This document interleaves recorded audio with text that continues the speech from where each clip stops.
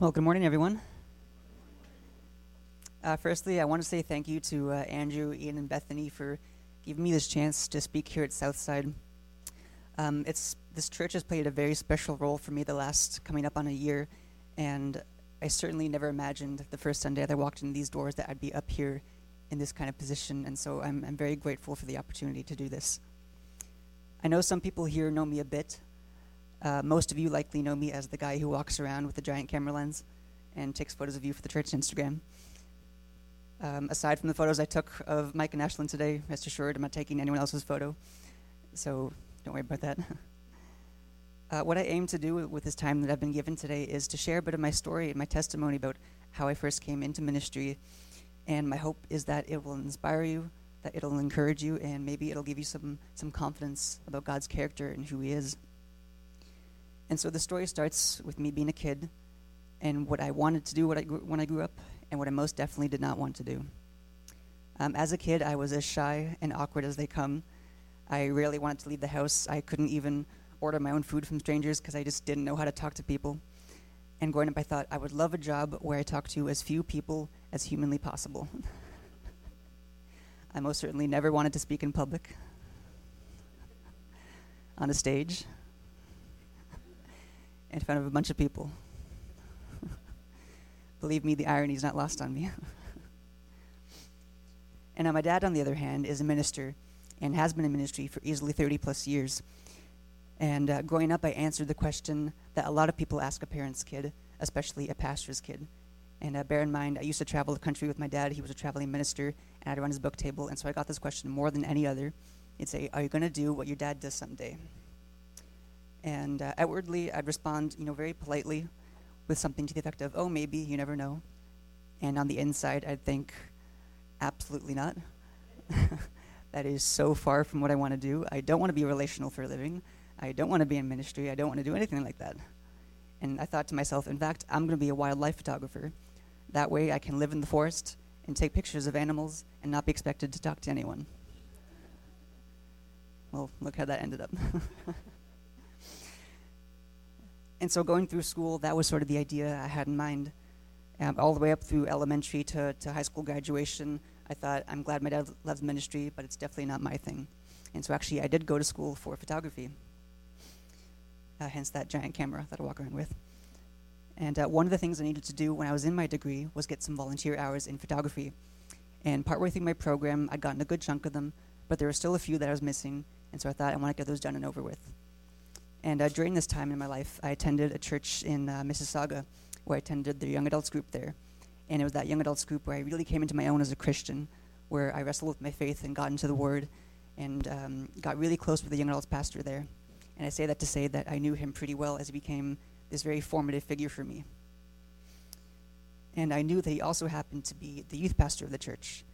And the thought I had was, well, I know youth pastor is always doing crazy things, and all-nighters and gross food challenges and Nerf battles, and youth pastors are just crazy in general. Definitely not talking about Gabe or anything. And I thought, I'm sure that would make for great photos. And so I asked my young adults pastor, said, hey, could I come do some hours and get some photos for you? He said, yeah, sure, of course. And the nights went easy enough. We settled on me coming for 2 Friday nights. And I came, I was just an observer. I didn't really interact with a lot of people. I did my photos, and I thought, I'm good and done, volunteer hours over. And it turns out I was actually very far from volunteer hours being over, because as I was walking out the door, my pastor says to me, hey, so you're coming back next week as a youth leader, right? And at the time, being the chronic people pleaser that I was, I said, sure. And I walked out the door and sat in my car and thought, what the heck was that? I don't want to be a youth leader. I don't want to come back next week. I don't know how to talk to teenagers. I don't know how to do ministry. Why on earth did I say yes to that? But I said I'd do it, and so I figured, sort of out of loyalty to my pastor, I was thankful for who he'd been in my life and what he'd done. And so I thought I deserve it, or I owe it to him to at least give it a shot for a couple of weeks. And it went pretty much how I expected at first. I felt very awkward and on the outskirts. I didn't really know anyone, didn't know what I was doing. But then over the course of those first couple weeks, I got a little more comfortable. I started to be a bit more regular. I knew some of the students a little better. And then it happened. I made my first real connection with a student, really just over the simplest of things. It was about, we were both into film and photography. And so every week we met up and I'd ask him what he shot the last week and what movies he'd watched and what he was going to do next. And we went like that for months. And what I didn't realize at the time was that it was the beginning of a trusting relationship forming. And after a couple months of being there as a youth leader, one of the nights has come to a close. We're hanging outside the church waiting for the parents to come pick up the students. And this one student in particular, he pulls me aside and says, "Hey, can I talk to you for a minute?" And I'm thinking he's probably going to ask me something about photography. And bear in mind, this student that I'm talking about, he's very soft-spoken, very very kind and loving and gentle. And to look at his life, by all appearances, he was just very well adjusted and came from a very good family. And as we sat on the curb, he just opened up to me in a way that I'd never seen before. And I saw this young guy, who was just racked with pain. It was in a really not great situation. And throughout the course of that conversation, mostly I just listened, I encouraged, and I assured them that I'd be there, and I'd pray with them, and we'd get through it. And that night it really hit me. You know, that youth work and youth ministry, it's not just having fun playing silly games and staying up all night and all those crazy things. Don't get me wrong, that's a big part of it, but those programs and those events, those kind of youth spaces, they create the space where trusting relationship is formed. That same student, I met him when he was, I think, 15, and I think he's 21, 22 now. I was just at his wedding just a couple months ago, and I've met with him over the years, and I've counseled him through his journey with God, and even we were talking about his marriage life, and it's just been this beautiful relationship. And so that experience at youth, it really started shaping me, and suddenly photography didn't quite seem like the thing for me anymore, at least not as a career. And as hard as I had fought this notion of being in ministry as a kid, it really seemed to be working its way into my heart, just like I had for my dad and for my grandfather. And so slowly I turned my attention to Master's Bible College in Peterborough, the same place that my dad had gone, or my grandfather had gone, who's actually sitting right over there, and actually where Mike had gone as well. And through a series of confirmation, through life events, and my grandfather speaking to me, I set off to Bible college, which was certainly not the place I anticipated going. And through that time, of course, I learned a whole lot about the Bible and being in ministry, and I really appreciated that time. But at the end of that program, I was placed on an internship on the far eastern coast of Canada. Those are two of the students from Cape Breton, Nova Scotia, two who I got very close with. And as I went out there, I fell in love with the people. I fell in love with the ministry. And I loved it so much that I decided to come back, and I actually spent 2.5 years out there. And it was in that position that I really got to learn more about ministry, to learn more about youth culture. In that position, I worked with youth who struggled with self-harm and suicidal tendencies, drug addictions, and really terrible family situations. But mostly I just worked with youth who didn't believe in themselves and thought that they would have nothing to offer the world. And it was in that position that I really got to speak life into young people. I remember the first time I told a young girl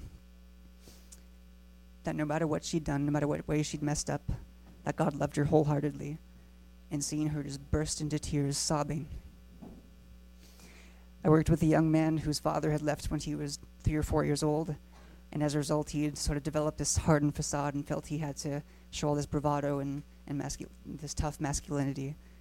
And seeing over the course of the 2.5 years that I was there, seeing love in real time softening his heart, to the point that when we were saying our goodbyes, he took hold of me and hugged me for, like, I'm not exaggerating, 5 minutes, and we just bawled our eyes out together.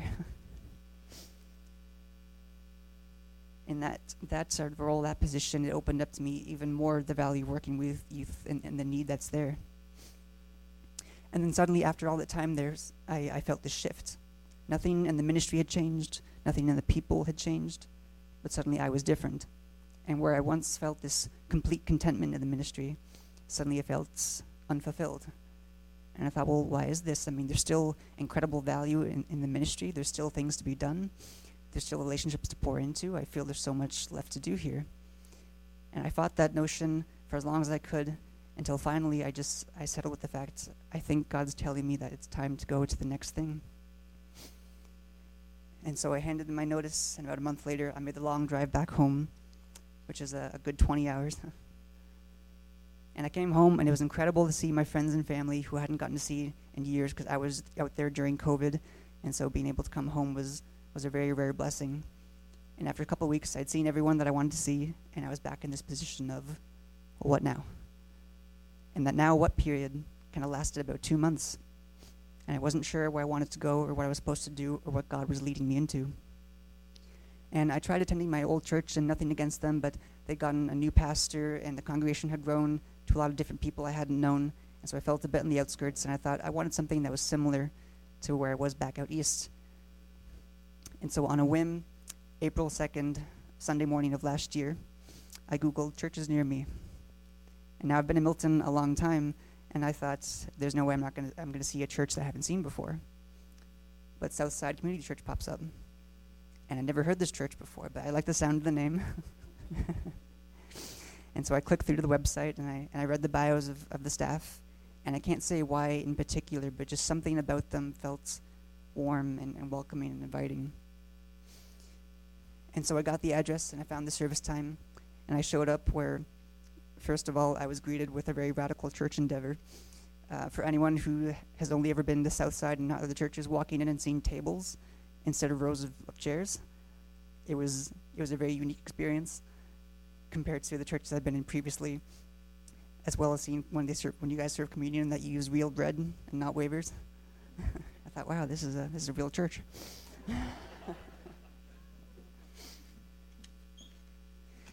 And so I found a spot at the table, and I sat down, and it was a great service and great message. Pastor Ian spoke on Lectio Divina. I'm not sure if anyone of you would remember that. He actually gave me the model for biblical reading that I still follow to this day. And yeah, a great service, and then it came to an end, and as it often does here, when we're dismissed, people kind of explode in the conversation. And then I'm sat there realizing I don't know a single person here. And I feel, not for the first time in my life, a bit awkward and a bit on the outside. And so I'm thinking to myself, sitting at one of the tables close to over there, as I'm like, I like the service, I like the feel of it. I might come back next week, I'm not sure. And right before I stand, Jen Kay sits down in front of me, and she says, hey, I noticed you're new. What's your name? What's your story? And it wasn't just this superficial conversation that was only a minute. She actually sat and listened to me for 5 or 10 minutes, and I talked about ministry and how I was looking to get back into youth drop-in work. That was the thing I wanted to do. And I said I had no idea what I was going to do that. And she says, hey, I happen to know the youth center director. He's standing like 10 feet from you. And I look over, and for those who haven't seen Mike since his haircut,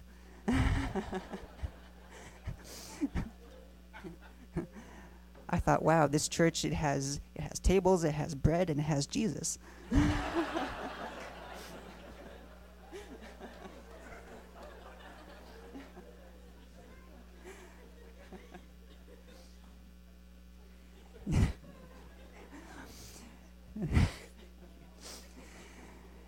And so me and Jen, we continued our conversation, and I thought about going over to say hi, but I felt a bit intimidated walking over to someone I didn't know at all and just asking about ministry, and so I thought, I'll try the next week. And so sure enough, I did come the next week, and again, it was a great service and a great message. I really appreciated the time, and I thought maybe I should go over to this guy Mike and say hi and introduce myself, but I still felt a bit weird about it, so I thought maybe the week after. And right before I stand again, someone else sits down in front of me, and this time it's Rachel. And same thing, she says, hey, I noticed that you knew her. What's your name? What's your story? And so I go through, and we have the conversation, and same thing, she says, hey, I know this guy Mike. And she's actually, this time, she said, here, come over, I'll introduce you. And so I follow a bit nervously, not knowing what to expect. And me and Mike, we had a 5-10 minute conversation, and we swapped numbers with the intention to grab coffee sometime the next week. And at that point in time, I'd heard very little about YFC. I knew my grandfather had done some volunteer work with them. I knew it was a global organization. I knew that Billy Graham had done it, but that was about the extent of my knowledge. And so really my only objective in meeting with Mike was to ask a little bit about what YFC was and maybe talk about volunteering. And I envisioned that conversation being something about 45 minutes. When we sat down, all told, we were there for about 2 hours. And we talked about life, philosophy, and ministry, and all these different things. And by the end of it, Mike was offering me a job. And then Mike did say as a caveat, just so you know, YFC staff members are responsible to raise 100% of their salary. And that's when on the outside I presented a calm demeanor of consideration. And on the inside I thought, nope.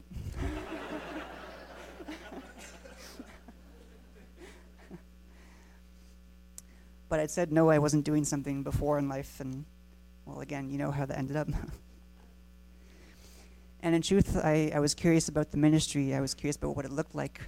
And so I asked Mike if I could become a volunteer, and I was onboarded thereafter, and pretty quickly I came to see Resoul for what it was, and it was as advertised.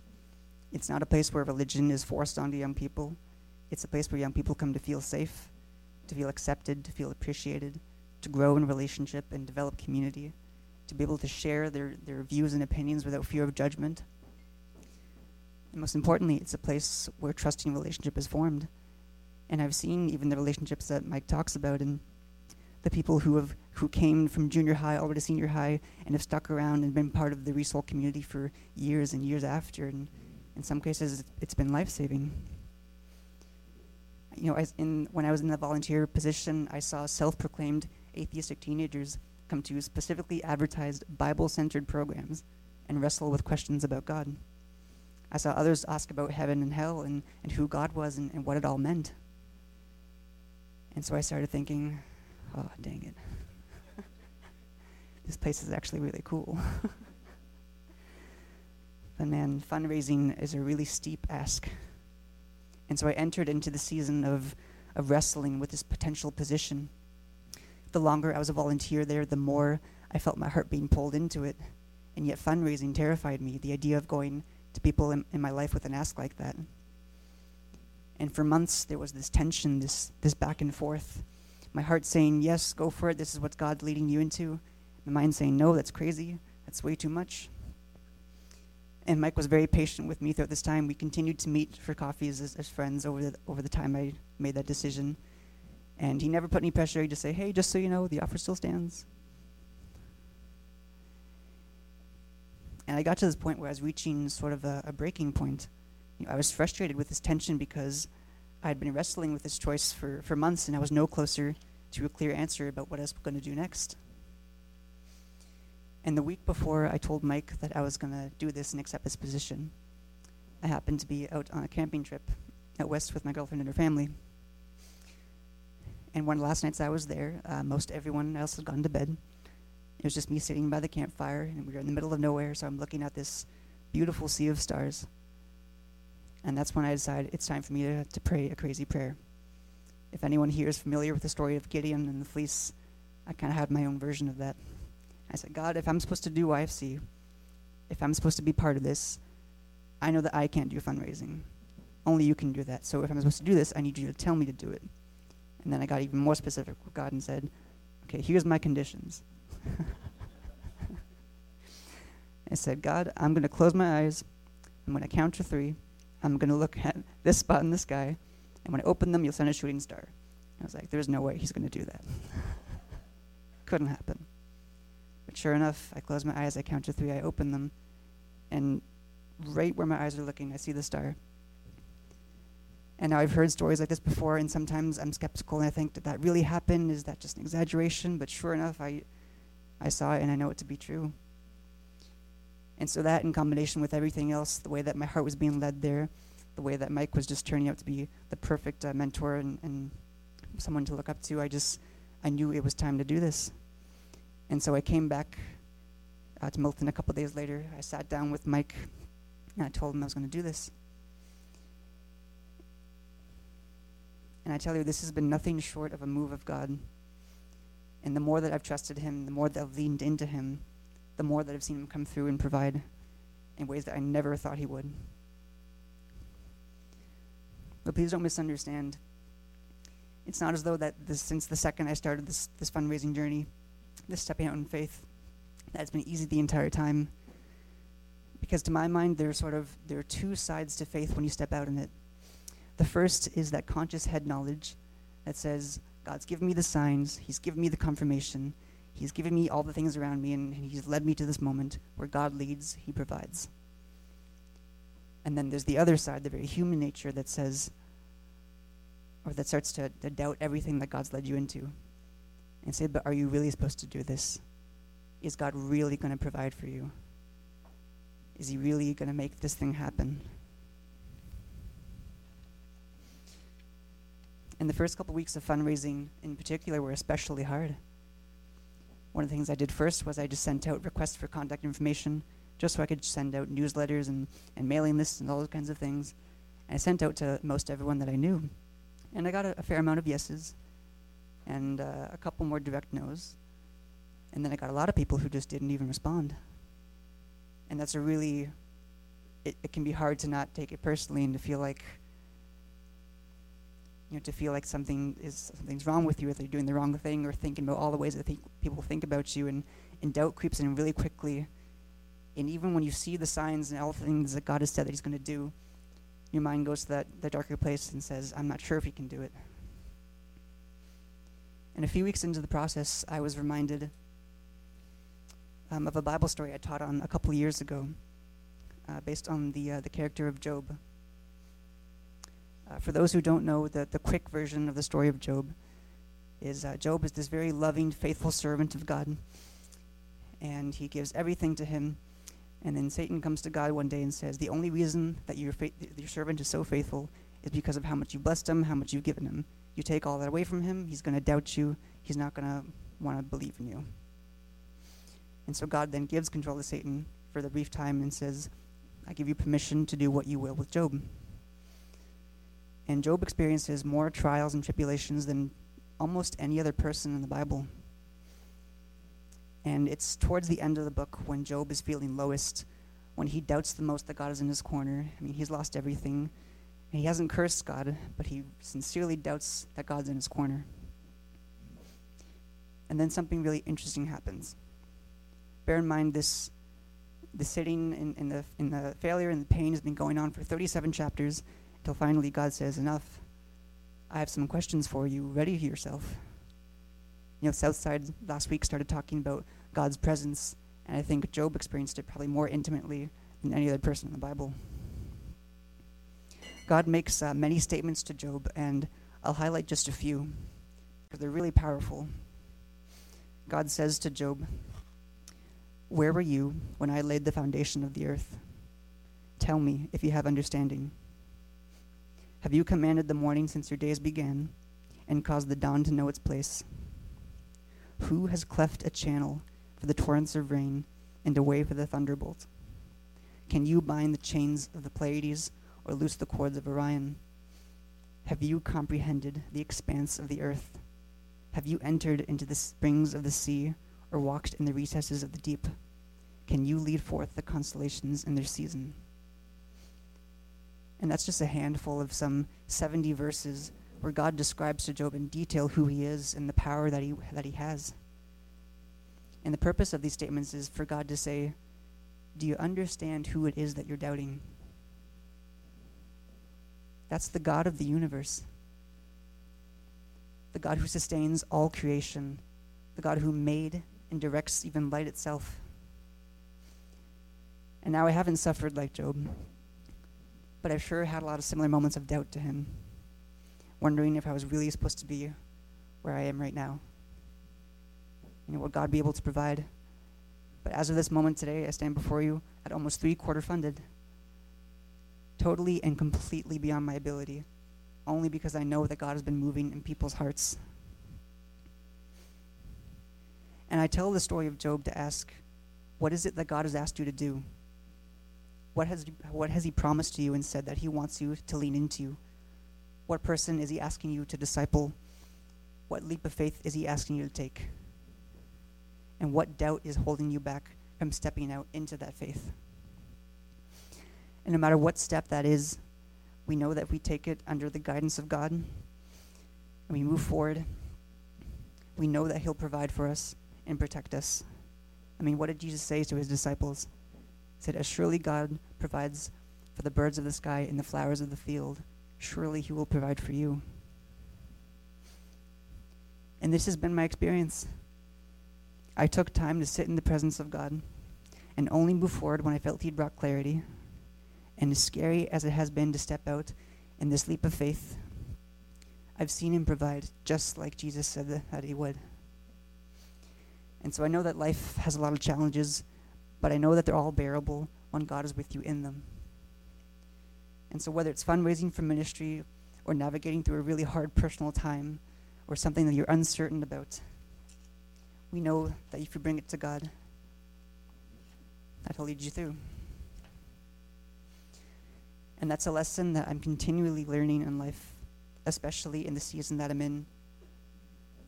But I've seen God's faithfulness, especially at times where I haven't been anywhere even close to deserving it.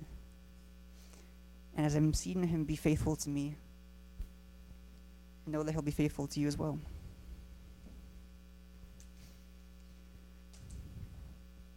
I want to thank Southside again for giving me this chance to come here and to share this message. The worship team can start making their way up. I've always wanted to do that in a pastor role.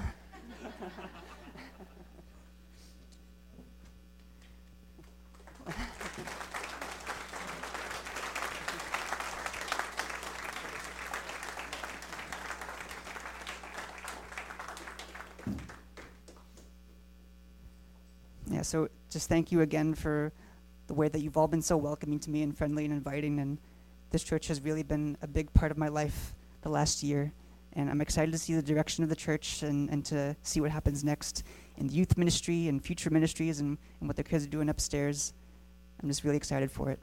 So thanks again.